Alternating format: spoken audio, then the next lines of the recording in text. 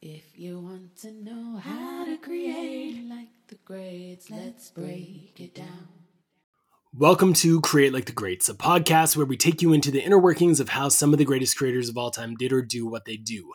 I'm Ross Simmons, the founder of Foundation, but today we are going to be diving into one of the strategies, techniques, and habits of one of the greatest creators of all time. The goal? Simple. I want you to be able to get a few lessons and insights that you can apply into your own world, into your own life. No matter if you're a musician, a marketer, an entrepreneur, a creator, or a business person in general, no matter what your background is, I think you'll be able to get something from this episode that you can apply to your life to think more creatively, but also create something great. Today, we're going to be diving into the history and the story behind someone who has had 7 Grammys, 33 Grammy nominations, 1 Oscar, 7 Brit Awards, 1 Golden Globe, and a career that puts them in a tier of creative professionalism that many aspire for, but very rarely will ever actually reach. A multi-instrumentalist and a pioneer in sound engineering. Today, we're going to be diving into the wonderful world of Prince. Prince shaped the sound of modern pop music by combining elements from different genres, from rock to funk to synth pop, and so much more. His impact on music is undeniable, as he was one of the most influential artists of all time, with over 100 million records sold worldwide.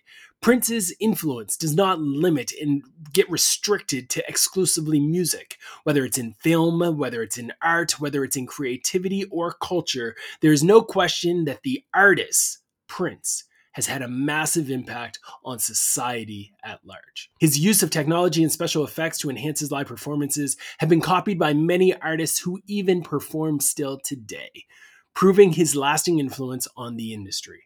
So join me as I dive into the history, the creativity, and the journey of Prince. I want to start this episode with a sound clip from someone who actually knew Prince, Dr. Susan Rogers. Dr. Susan Rogers is a professor, a neuroscientist, and a sound engineer, but not just any sound engineer. Susan was Prince's staff engineer during Prince's commercial peak and worked on albums like Purple Rain, Around the World in a Day, Sign of the Times, and the Black Album.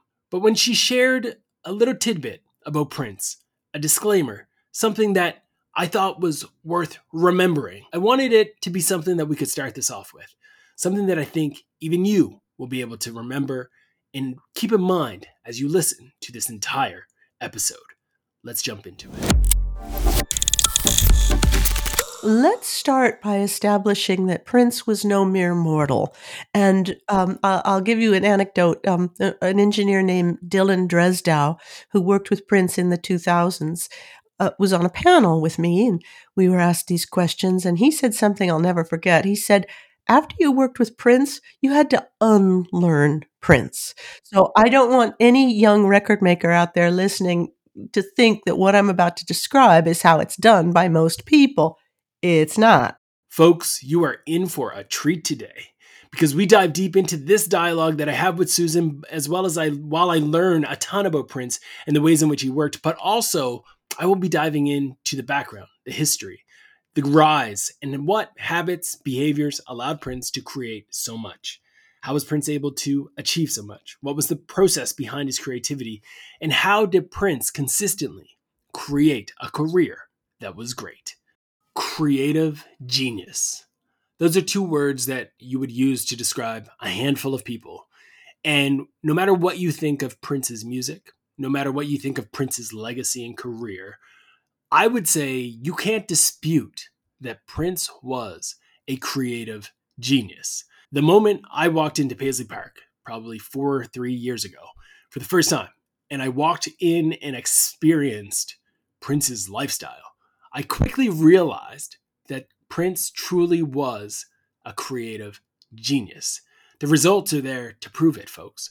An Oscar, 7 Grammys, 33 nominations, the Brit Awards, the Golden Globes, Prince's Purple Rain era just shaking the foundations of the world. The success being measured not only by Billboard charts, but also by his award cabinet, which is filled all through Paisley Park Studios, not just with Prince's awards, but also with the artists that Prince performed and created with and for and as.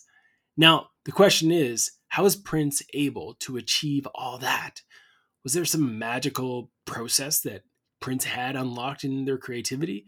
How did he create something so great? How did he leave such a massive impact on culture, the creativity, the industry, and even his local community? In this episode, we're going to start by examining the process, the people, the systems, and experiences involved in creating Prince's work as an artist, the individuals that helped him along the way. And one of the best ways to start is definitely with another clip from a convo with Dr. Susan Rogers, what she had to share about her experience working with Prince.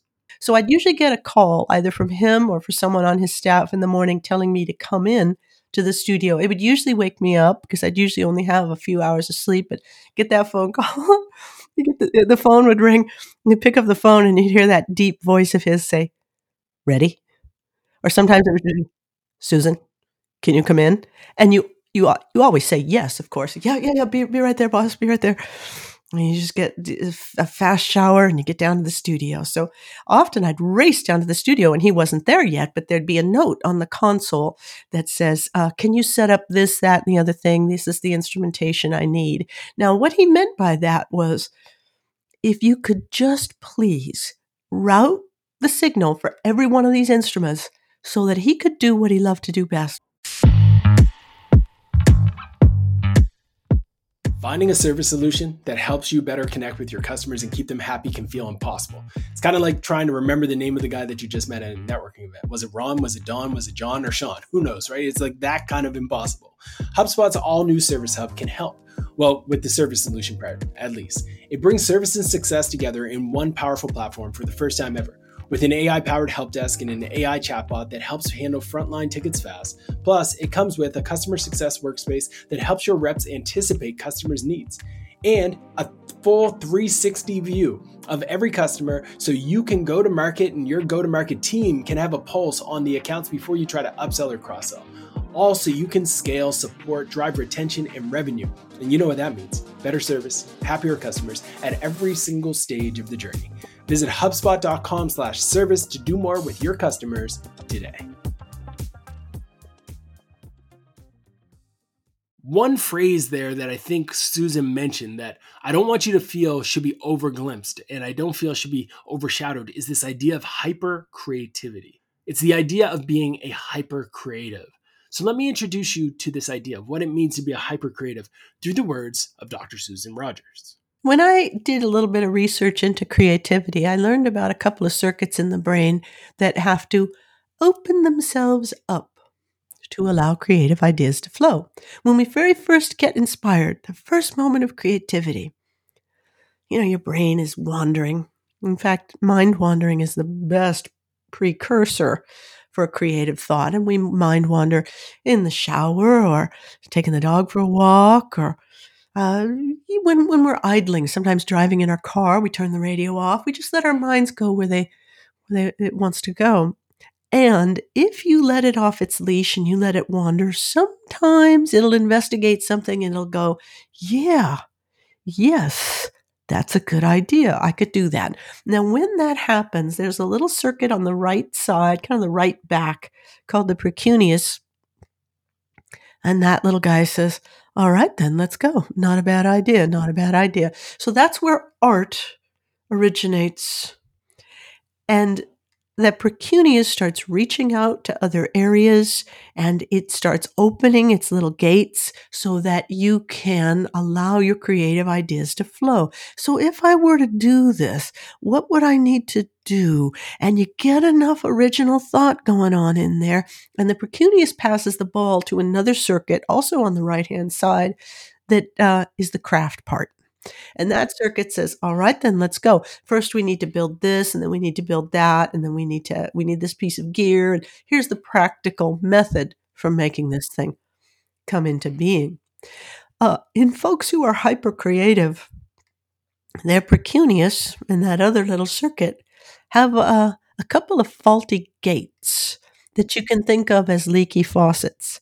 Now, our brain is in inhibitory mode nearly all the time, with 89 billion neurons up there. At any given moment, a human could say or do anything. But they don't. They choose from an appropriate set of actions and words. And all the rest of the brain just keeps its little brakes on. So inhibition is something that the brain naturally does. But if your little precuneus and the right temporoparietal junction have faulty breaks, what that means is your creative ideas just keep coming and coming and coming. So as you're passing the ball from art to craft, the new art keeps coming. Now, the precuneus is tasked with separating relevant from irrelevant information. So if I've decided that, I don't know, I need to design something. I'm terrible at this, but suppose I had to design a logo or some stupid thing like that. I'd have to open up that precuneus and think, oh, what would it be? What would it look like? And as soon as I get a single good idea that I think is a good idea, I'd say, okay, great. Shut the gate, move over to craft, and now start figuring out how to design this thing. But for folks who are hyper creative, it just stays open. So Prince seemed obviously a hyper creative because of that tendency of his to just have songs coming and coming and coming. We needed to work so fast because he often had another song in the queue just waiting to get out. The next circuit is responsible for revisions, being open-minded to rethinking something, which Prince would also do on occasion, not a lot, but he'd do it on occasion.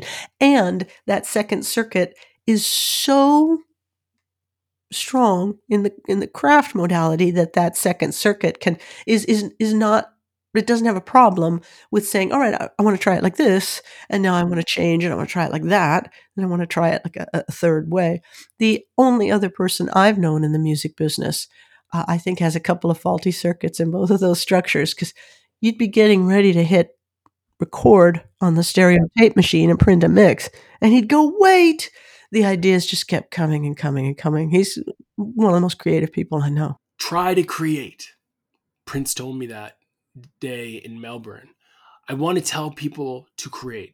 Just start by creating your day, then create your life. That is a quote from author Dan Pippenbrigg. It was something that Prince said to him, and I thought it would be powerful to share in this episode on Prince with this sentiment. As I began working on this episode, it was almost as if there was a sort of creative inception, if you will. But I figured let's start at the beginning. From a troubled childhood to becoming the high priest of pop, Prince's success story is among one of the most inspiring in history. But before I get into most of the well-known parts, I want us to go back into time, take a look at his early life and the experiences that shaped Prince. Prince Rogers Nelson was born to African-American musician John Nelson and Italian-American singer Mattie Della Baker in 1958. Unfortunately, his parents separated before he knew much about life, and after the split, he was raised in Minneapolis, Minnesota by his dad, who named him after the jazz band he played in, the Prince Rogers Trio. Growing up, he was ridiculed for being short, skinny kid from a broken home who wore these outlandish outfits. And as if bullies weren't enough, it turned out that Prince also had epilepsy. Now, despite the chaos in Prince's life, his father was determined to ignite flames of music within him.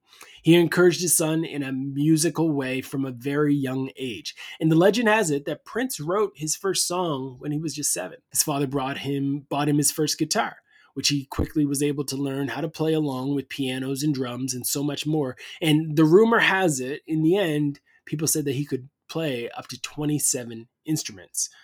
At first glance, you read this, you hear this, and you might think, wow, Prince was set up for success, right? But his childhood wasn't all sugar plums and lollipops. Prince's craft was something he began honing when he was a child. It's publicly well established that he had an abusive childhood. That kid would just practice playing like a fiend because he needed to escape. You see, Prince was creatively different, and everyone around him could see it. He started his career at age 14 when he joined the band Grand Central. And at 19, he became Warner Brothers' youngest ever, signing the contract that allowed Prince to almost have complete artistic control, which is unheard of his music. And in no time, he made a name for himself as a preternaturally talented performer and songwriter. So with all of these promising potentials, it was obvious that Prince would go on to do great things, and that is exactly what Prince did. Now, to a casual observer, Prince's background in music might look like the big factor that set him up for success. But on a more observant look, you would come to realize that his success and creativity wasn't entirely foundational. In fact, it was more of what he did with the flames of music that were ignited into him. He fanned the embers and of these flames to the point where his creativity became overwhelming. And part of what Prince did was to create for himself a creative haven. Constantly, Prince was creating stories for himself to believe and truly understand what he could become. He spoke positively to himself time and time again, and he surrounded himself with creative professionals that would push him to be great. And everyone that he worked with also strived to be great. Prince had an electricity and an energy around him that everyone could see within the matter of minutes, within the matter of seconds, spending any time with him. Prince was committed to the craft, and Prince spent time and time and time, again, working religiously on exactly that, his craft. As you continue to watch Prince's career, he eventually created a 2-story atrium, Paisley Park, which became his home, his studio, and ultimately a creative haven where he was able to nurture that creative talent and turn his career into an entire new level of expertise, of legacy, and brilliance. Now, aesthetic aside, the air inside of Paisley Park is truly different.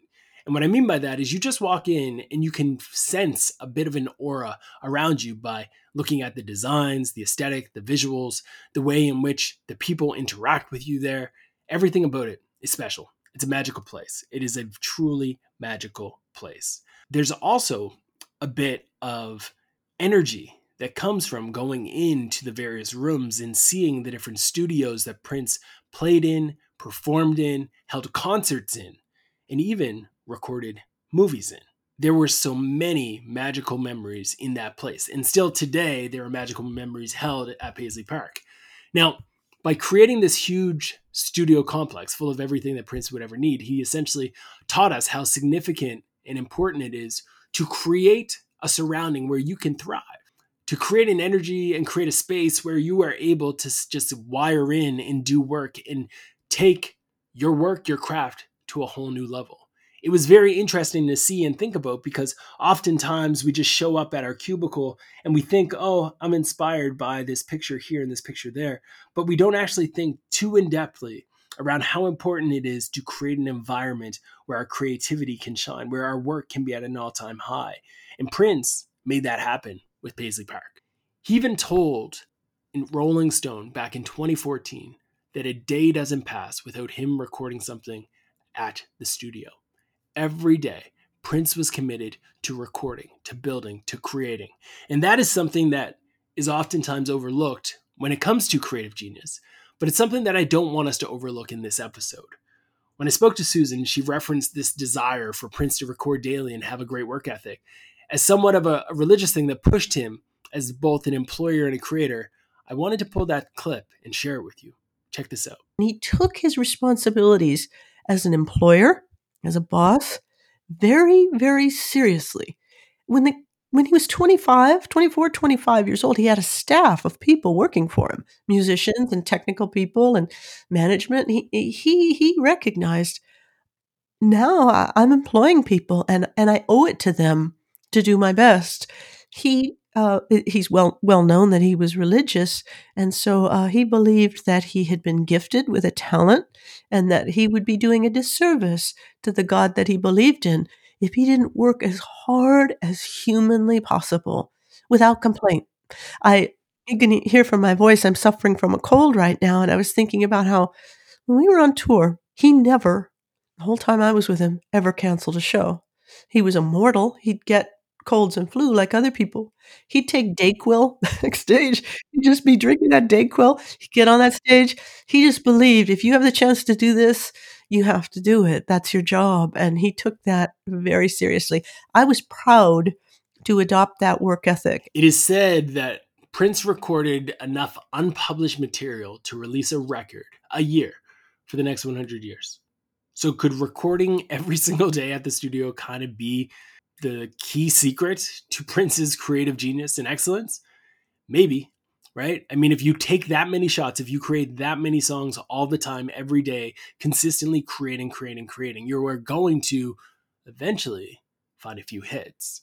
Prince's commitment to hard work cannot be underestimated. He believed in it, he lived it, and all those around him were forced to do the same. Basically, if you desire to reach Prince's level of creativity, I think you do need to be intentional about every single detail that is in your mind around your creative, your work, and focus on building things, launching things, creating things. Although it's difficult to figure out exactly how Prince works because he rarely did interviews on the topic, and those who did interviews rarely talk about that specific element, I really wanted to go deeper and understand and hear how Prince worked.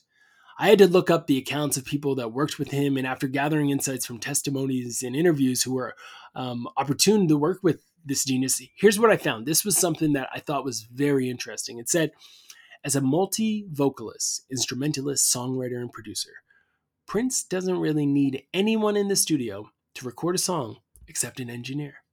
That was interesting to me.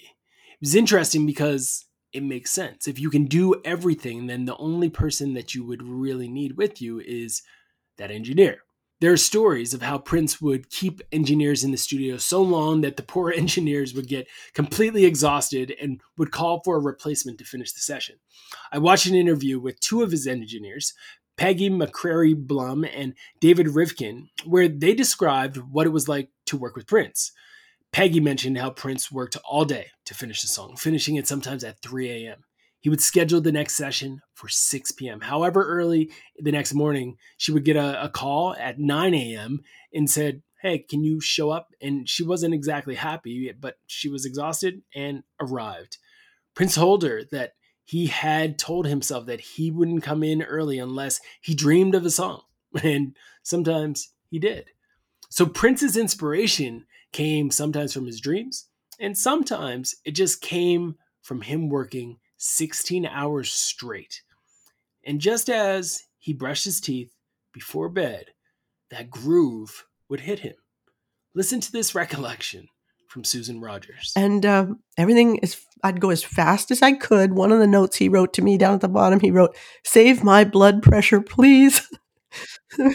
Meaning the faster he wrote, the faster you work, the more I can get done. So, get everything going.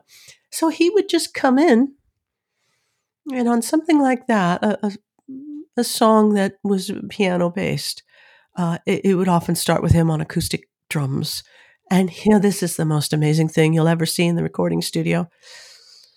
You put the tape machine and record, he'd get on the drum kit, no headphones, because he's not playing to anything, no click or anything, no headphones. He's just on the drum kit, playing the track from top to bottom, keeping track of bars, of course, putting in all the breaks and all the fills, with the music in his head, completely top to bottom. How do you do that and stay in perfect time? He did.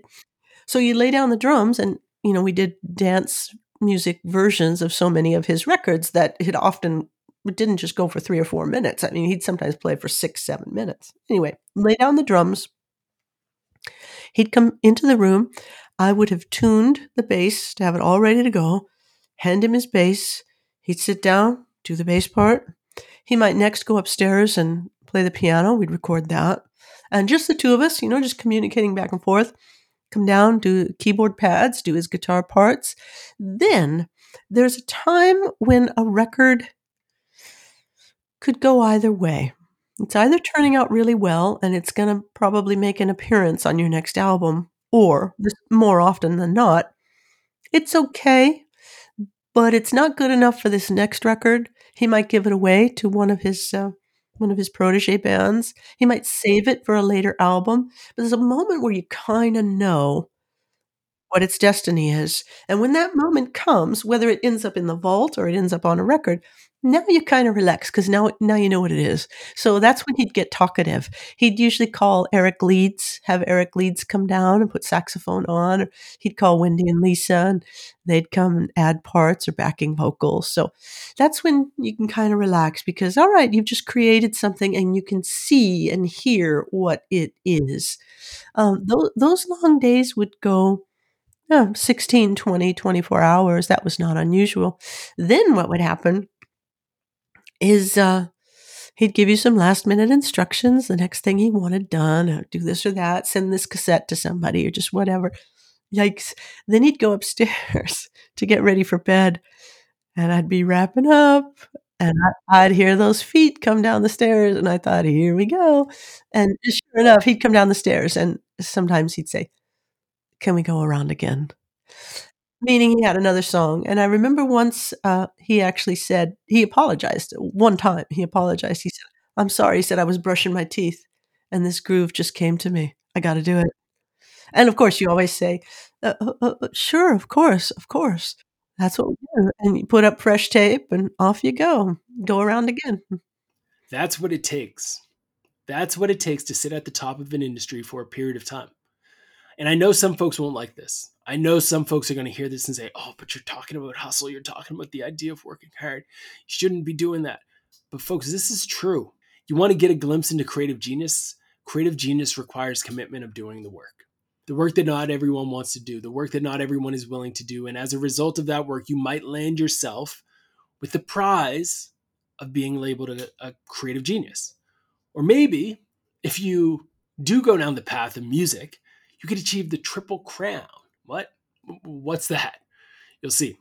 We'll talk about the triple crown in a second, but essentially it's the idea that there are plenty of talented people in the world. There are plenty of supremely talented people in the world. But the most talented people, the most talented musicians specifically, are able to make three key audiences extremely happy.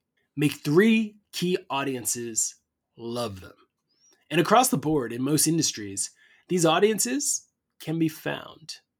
Let Susan Rogers give you a glimpse into what that's all about. In your book, this is what it sounds like. You described the Triple Crown, where you talked about how there's like critics providing fame, the public providing that sense of being loved, and musicians providing respect. There's no question that I think still, even to this day, Prince still has like the crown in many ways in the work that he's done. And there's others that have like been able to like get to close to that. Could you talk a little bit around like that idea of the Triple Crown and how you would view the best path for a creative to even aspire and get there today if they wanted to? The Triple Crown is really rare and difficult to hit. It's like being an EGOT, and if you're a young actor or something like that and you plan, okay, I'm going to win these 4 major awards, stop. I know. Yeah. Not that you can't do it, but why on earth would the first mountain you climb be Mount Everest? Exactly. Climb a few little hills, work your way up to a few mountains, and you get there. But you don't want to set yourself a task that's going to be impossibly difficult. You just might get there, but first you have to accomplish something. Show that you can actually be world-class great at a simple task and work your way up. So the Triple Crown refers to the different listening audiences there are for our musical work. There is the general public. That's the listeners we think of most of the time. There's other musicians who don't listen with the same ears as the general public. They tend to be snobbish, and they're listening for whether or not they or their friends could have done that. They're snobbish. I know these kids at Berkeley. That's just how they are. That's musicians. And then the third audience is a really important one. That's the music critics and scholars, the writers, the journalists. They're listening for ideas whose time has come. And just like food critics and movie critics, they want to say, you guys, you got to see this movie. It's amazing. Or don't waste your money. Stay home. This movie's no good. So they're all listening for something slightly different, which is why it's impossibly difficult nearly to please all three audiences. The one record rarely does that. And certainly you don't do that throughout your entire career.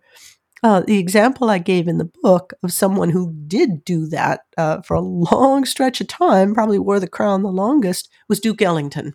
So Duke Ellington was the country's most popular band leader. Other critics revered him, and musicians just thought he was a god. So really hard to do. Not Michael Jackson, not the Beatles. Not Jimi Hendrix, who was a musician's musician, but didn't sell as many records as Eric Clapton. I mean, Right. different audiences. Prince wore the Triple Crown for the Purple Rain album. Right. It was a number one hit record with the public. Other Oh, musicians were like Mad Respect, and right. and the critics and scholars praised it as a masterpiece. So Yeah. he wore it for a short time. Short time. Yeah. It is one of those things that like you, even I think when I was reading it, I was like, this is applicable to so many different industries Mhm. as well. Like in a lot of different spaces, there exists like that triple crown, whether you're thinking music, whether you're thinking art, you're thinking books, like that type of concept exists in all elements of creativity and creative outlets. Exactly. Yeah. How Yeah. do I was going to say, and don't forget food. Food is such a good food, right? analogy with music Great one. because music is different from visual art and paintings. It's different from movies because you can consume it so rapidly. 3 minutes, you consume a taco or you can consume a record in just a few Right. minutes. So no one would argue that McDonald's makes the greatest hamburgers in the world. But Right. McDonald's probably sells the greatest number of hamburgers in the world. Different Right. audiences. A gourmet audience is going to be different from the Mm, general public, which will be different from the food critics, and we're right. okay with that. We like living in a world where you can choose the thing you want to interact with based on what you need it to do for you. The public Right. just wants a fun little record to give them an earworm, and this sounds good and it's joyful, but the critics are Right. looking for art whose time has come, and other musicians are looking for inspiration. So Mm. they function differently. So, this part of the conversation validated for me the importance of truly knowing your audience. It validated for me that the understanding of your audience, whether it's a general public, a critic, or even your peers, is important. No matter what space you're in, no matter if you're a marketer, a creator, a builder, a writer, a musician, if you're pursuing excellence, it's probably worthwhile considering the things that can influence your success. Now, in today's world where platforms run the day, I would throw in a fourth person that you need to satisfy, and that is the algorithms. And I know that this will stir up a lot of dialogue and debate across a lot of different industries. There's constantly debate around whether or not Mr. Beast and all of the various influencers who have unlocked creative excellence in many ways on channels like YouTube are just gaming the system with their content by essentially satisfying the algorithms or not. The truth is, no matter which way you look at it, you need to understand the forces at B. You have to understand those who can influence your success. And you have to create things and tell stories and experiment in many ways, in ways that you can start to get insight into whether or not certain things will or will not work for your audience. And you can do it cognitively, with it fully aware, with intention, or passively. And I think unfortunately, a lot of people take the more passive approach. And yes, there is something to be said for just doing your own thing, creating for the sake of creating and hoping that it will stick. But if you're doing it for a commercial setting, if you're doing it with business intention, then doing it with intention of understanding your audience is probably the best place to start. I'll say I personally will never know whether or not Prince was ever intentionally thinking about these three groups, the triple crown, so to speak. But there is no doubt that Prince wanted to achieve excellence in his craft. They say the best way to understand an artist is to study their work. And taking that idea to heart, I decided that I was going to study the work of Prince and bring to life not only this episode, but to really immerse myself in understanding the details that went into the creation of Purple Rain, the album that essentially earned Prince the Triple Crown.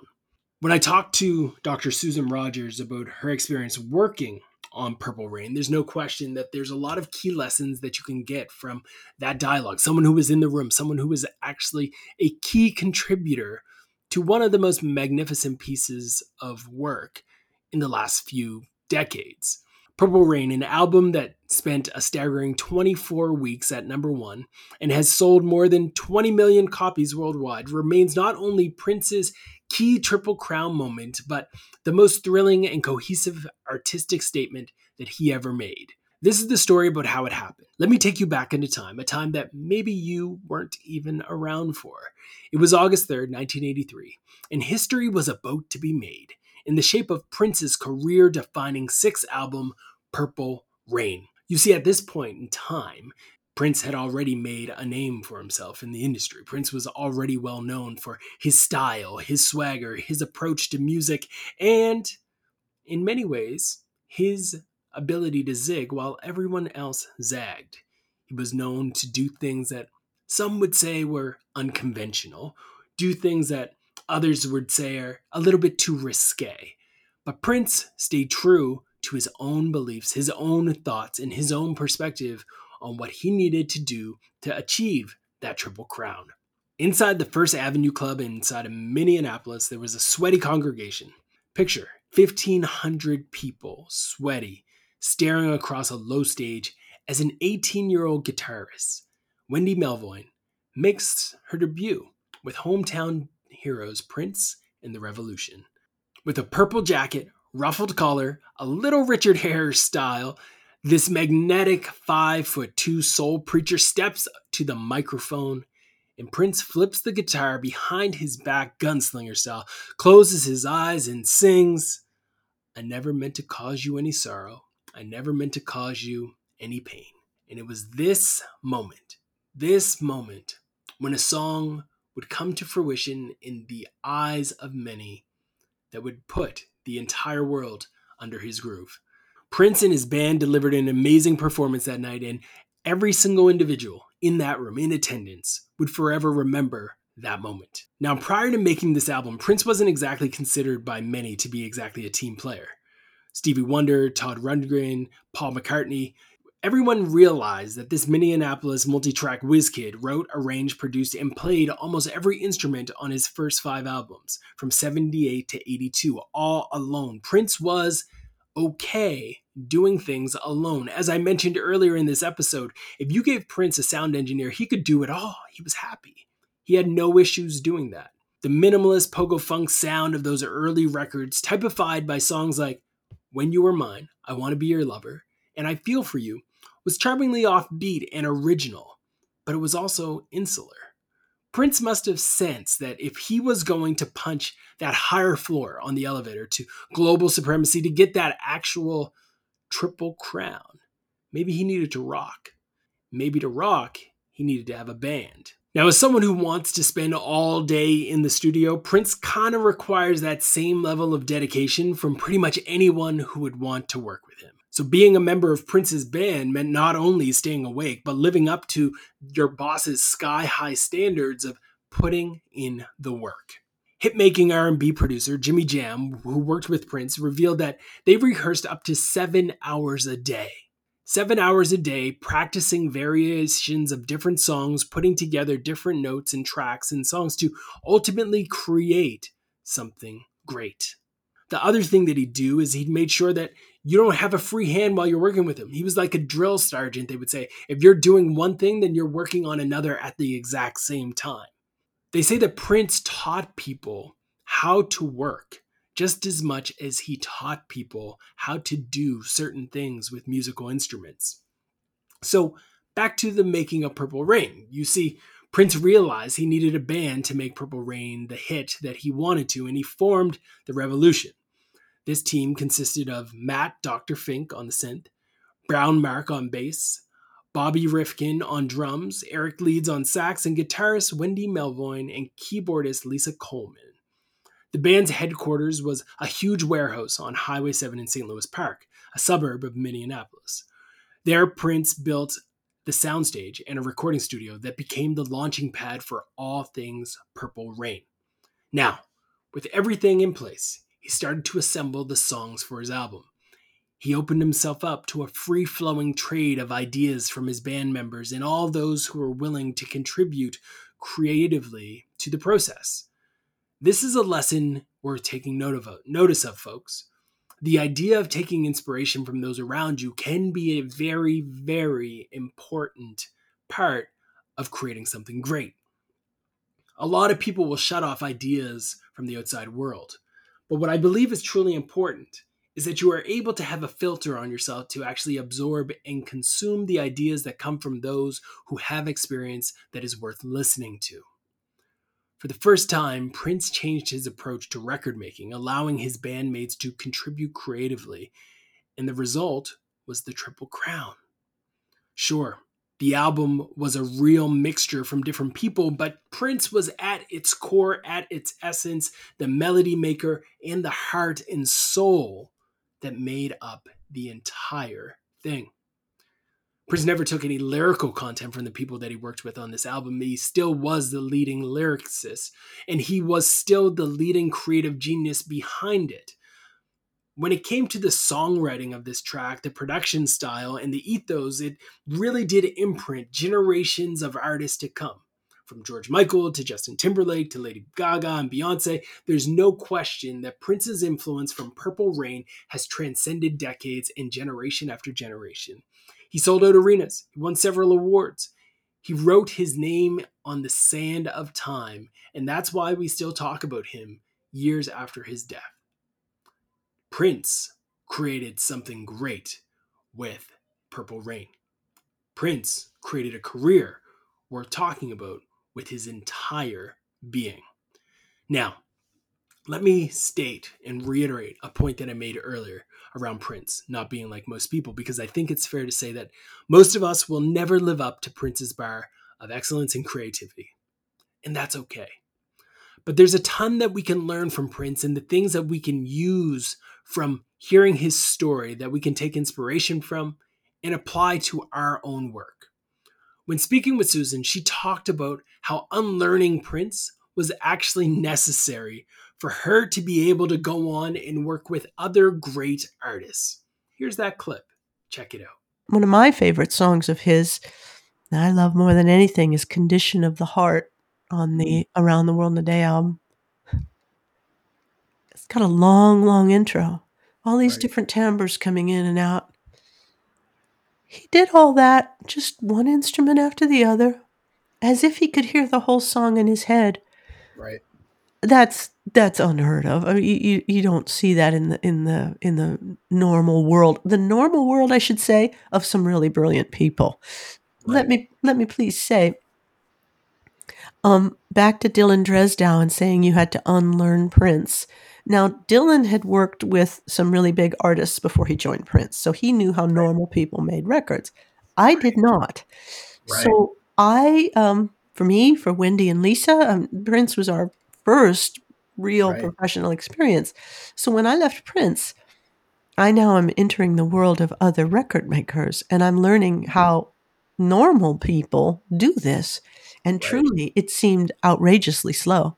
I could not believe we would spend the whole day. I'm not exaggerating, a whole day to get one guitar part. Prince would get a whole record in one day. So at first, I had to overcome that impression that, wow, these people are just not as creative, or they're just not as fast, or they're just not as decisive. I was wrong. Very creative. They're very decisive. They're using the studio for trial and error. They're revising their drafts. All the great writers, authors, they revise their drafts. They do a first draft, a second, a third, and fourth, whether they're writing for the screen or television, writing novels. That's what we do. Most people aren't afraid of that, but Prince had zero interest in that. He wanted to get it right the first time and only time. What is the thing that they don't understand about Prince that made Prince Prince? Quite a lot of things. We talk about the distinction between art and craft. Art is original thought, your ideas, your creativity. Craft is your ability to make manifest the things that you think of. And wrapped up, your art and your craft are wrapped up in your psyche, your capacity to focus, self-discipline, tune out distractions, work when you're not in the mood to work, perform a really happy song when you're feeling sad, all those things. So all that has to come together. Prince would be coming up in the same clothes he had worn the night before, and he'd hand you a cassette and say, check out what I did last night. So this kid not only was he so facile on instruments that he could move from drums to bass to keys to guitars to vocals, doing everything himself. I mean, he had tremendous technical skill, but he coupled the craft with tremendous artistic creativity. That's a potent package. Now nestle that in the psychological package of someone who had focus, self-discipline, a work ethic, an overarching plan. He was happy to look down the road and see where he wanted to be in a few years. He just was all these amazing things all coming together to forge an almost perfect musical superstar. Craft and art. I always hear the quote, hard work beats talent when talent doesn't work. So if you have that talent, or at least you have the aspirations for it, can you create it yourself? Or does it start at a very young age? Does it start with you kind of figuring out whether or not this is more of a nature thing or nurture thing? I wanted to find this out too. So I asked Dr. Susan Rogers where hypercreativity comes from, and this is what she shared. Do you think it's nature or nurture in terms of hypercreative? I'm pretty sure it's nature. I think Mm, I don't know what causes those circuits to form in right, infancy and what's responsible for those leaky faucets, the right, broken gates there. I don't know. I don't know enough about it. Uh, but in a lot of cases, we're born into this world. We're sampling sights and sounds and smells and tastes and textures, and our brain is pruning any mm, connections that it says, well, I don't need this. This isn't right, important. And it's making stronger connections with those kinds of stimuli that you do need. So right. if in your world, let's say your family goes bowling a lot. I don't know why I thought of Right, bowling, but let's say right. they go bowling. Let's do it. And they take the infant along. The baby's going to learn really fast Mm, the sound of that bowling ball and those pins striking. And baby's brain is going to recognize this is something the family's right, really into. This is right, something that's important in my world. But let's say you never go water skiing, so you don't hear those sounds. You're right, gonna, you're not gonna form such strong connections there. Our brains are right. constantly organizing themselves based on what we're exposed to. So, in the world of creativity, a lot of people oftentimes throw around this idea of like getting a creative block and just like hitting a wall, not being able to create anything. From your descriptions of Prince, like did Prince run into creative blocks that you ever witnessed? Like, was that a thing? Oh yeah. Oh Okay. yeah. You can only Love be on yeah, you can only be on output for so long. At some point you have to be on input, and he was remarkable that he could spend an hour doing some non-musical thing and get inspired. The right. slightest little thing could inspire him. I ran out we were working at home and I needed to run out to the market. I think I had to get him something, and I came back the paper bag, and in that paper bag, I had the book that I was reading because when he'd do his vocals all by himself, I'd go in the next room and just read a book until he was ready for me. So I was reading, of all things, Goethe's Faust, Bargain with the Devil. Nice. What got into me, who knows? But anyway, I'm reading Faust, and I had a package of Tic Tacs, Right. wintergreen Tic Tacs, and he finished his vocal. I went into the control room. He came out. I could kind of hear him rummaging around in that bag. And next thing I knew, he wrote the song Splash. And I just remember the line in it, cherry blue, winter green. And I seem to remember there was Mhm. another lyric right around that same time that said something about a Faustian bargain or something like that. Um, Right. just the slightest little thing would Right. inspire him. Susan Moonsey, former girlfriend, took him roller skating one day. She Right. just insisted, "You got to get out of the studio. Let's go down to the lake and let's roller skate." And Right. he came back so happy and wrote the song "Strollin'," and got a Right. lot of inspiration from that. Right. Yeah, but he would. I guess your question was hitting the writer's block, and yeah, of course, he would just dry up. When Mm, he did, we would pull from the vault older stuff that he had done, put up the tape just to see is there anything there, right. and sometimes there wasn't. Sometimes he'd pull something from the vault and he'd get inspired just by listening to it, and he'd take the song in a new direction. Sometimes he'd just do some really bad art. I mean, Right. there's some crap that we recorded that is Yeah. not good. That's fair. Yeah, just a derivative and imitative Right. of himself and belonged in the Yeah. vault. For many people, creative blocks are like the most annoying, obnoxious thing that can happen to you when you're trying to get into a state of flow and create things that you believe the world will find value in. But even Prince hit creative blocks. Even Prince, someone who is a hyper creative, someone who Dr. Susan Rogers explained was a hyper creative, someone who was more nature in the creative sense than nurture, they too hit creative roadblocks. How does the rest of us even get through that? How do the rest of us shake a creative block? Well, I think you have to still rely on the same principles that Prince did. Even amidst a creative roadblock, you need to be able to put your headphones on, wire in, and do the work. It's that simple. It might sound like a basic idea. It might sound like, oh, that's not real good advice. I need to be told that I need to jump in a cold shower. I need to be told that I need to drink a certain type of tea, or I need to try this certain tool, or whatever it may be. These are all of the things that we want to say. These are all of the things that we want to read and consume online. And these are the threads that people write on X that get tons and tons of shares. But in reality, the best approach is just like Prince. You just do it anyway. You create anyway. You build anyway. You throw it out afterwards, but at the end of the day, you go through the motions of creating for the sake of creating, because that is what you are signing up to do as a creative. You create things. This is what drove me so insane about the marketing and advertising industry when I first got into it. I can remember working with creatives, as they were described, designers, copywriters, creative directors, and they would spend hours on hours on hours in a boardroom talking about ideas and stories and messages without actually creating anything. No campaigns just came to life. They would just be floating, waiting for ideas to hit them. Instead of spending time just shipping ideas, launching ideas, and seeing what would resonate with their audience. Create things, folks. If you want to get through a creative roadblock, grab the thing that you use to create, whether it's a keyboard, a piano, your laptop, your microphone, a video recorder, a camera, whatever it is, and start to create. Because when that creative block hits you, you need to be able to have gone through it so many times that you can go one of two ways.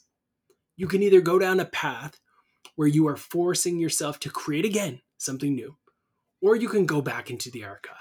Go back into the archive of all those things that you created even when you had a creative roadblock and say, what is in here that might be halfway there, that might be half good, that I might be able to twist and tweak a little bit to get it to excellence. This is all stemming from a simple idea: knowing where you want to go and being focused on getting there. Something else that Prince truly understood. You mentioned Prince had really great ability to focus, as well as the ability to kind of just have that flow of creativity. Could you talk a little bit around the combination of those two things and how they're related? Focus and creativity, and how they result in like great outcomes, like the ability to focus and allow the mind to wander to come up with the flow and great end result. Could you just talk a little bit around like the relationship between the two things? Yeah. Scholars of creativity note that what defines creativity is at least 3 points, and I can't for the life of me remember what the third point is, but I mentioned the first two earlier. One is originality, and the second is usefulness. If you're going Right. to make something, you have to have a capacity to understand who it's going to work for, how it's going to work when it goes out there in the world. Is this idea something that deserves to be made, or is this just a really bad idea? Right. I don't know how that relates to focus so much, but highly creative people do have a capacity to tune out a certain percentage of irrelevant ideas and to Right. keep revising their work in progress until it meets the standard that they're imagining in their mind. Other Right. people get started on a creative idea, and because they love the act of creation so much, they don't really have a strong sense of follow through. They will abandon projects before they're really done because often they'll lose this notion of what's good about it, or this notion of who's this going to be useful to. Right. I'm thinking of a song the Prince recorded. It's called I Am Five. He recorded it before I joined him. Lyrically, it's a little bit risque and could even be offensive to some people. I Am Five. It was way out of left field for him. It wasn't typical of what he normally did. When they were considering whether or not to include it on a box set of stuff from the vault, I was in favor of releasing it because I thought it would show him who he is. But others were smarter and they recognized, no, we don't want to include this because it wasn't consistent with the image of music that Prince put out there in the world. So you have to have a sense of your own uh, artistic identity so Right. that you can make things that serve that identity.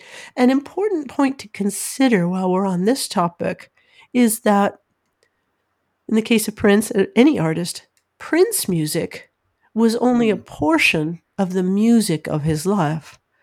Of his entire musical life, there was Prince music, the Time music, Sheila Right. E., Vanity Six, and that's the True. same for all artists. Sometimes you just have a hankering to adopt an alternative identity so that you Right. can express another aspect of your artistry. Most of the time, we can't get away with that. We pick a lane and we kind of have to stay in it. Even if our creativity could go to other places, we got to stay in our lane for the consistency and the usefulness of the product.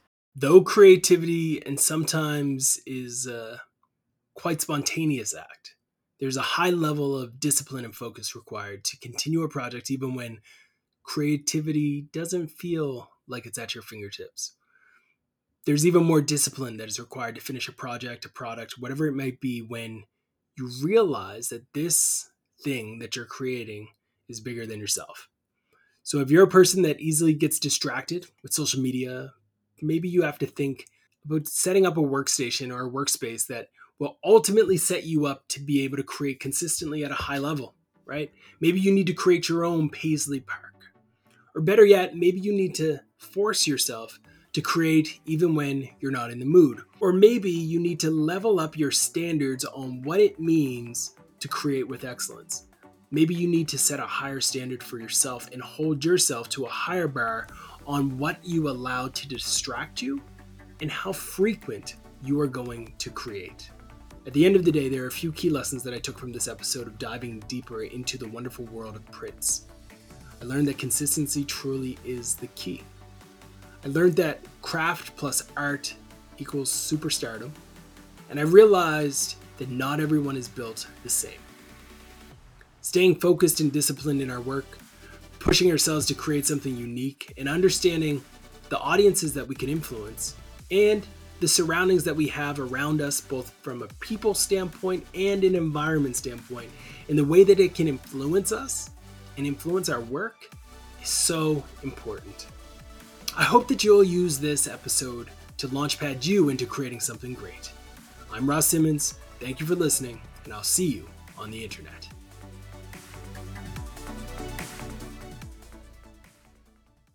If you want to know how to create like the greats, let's break it down.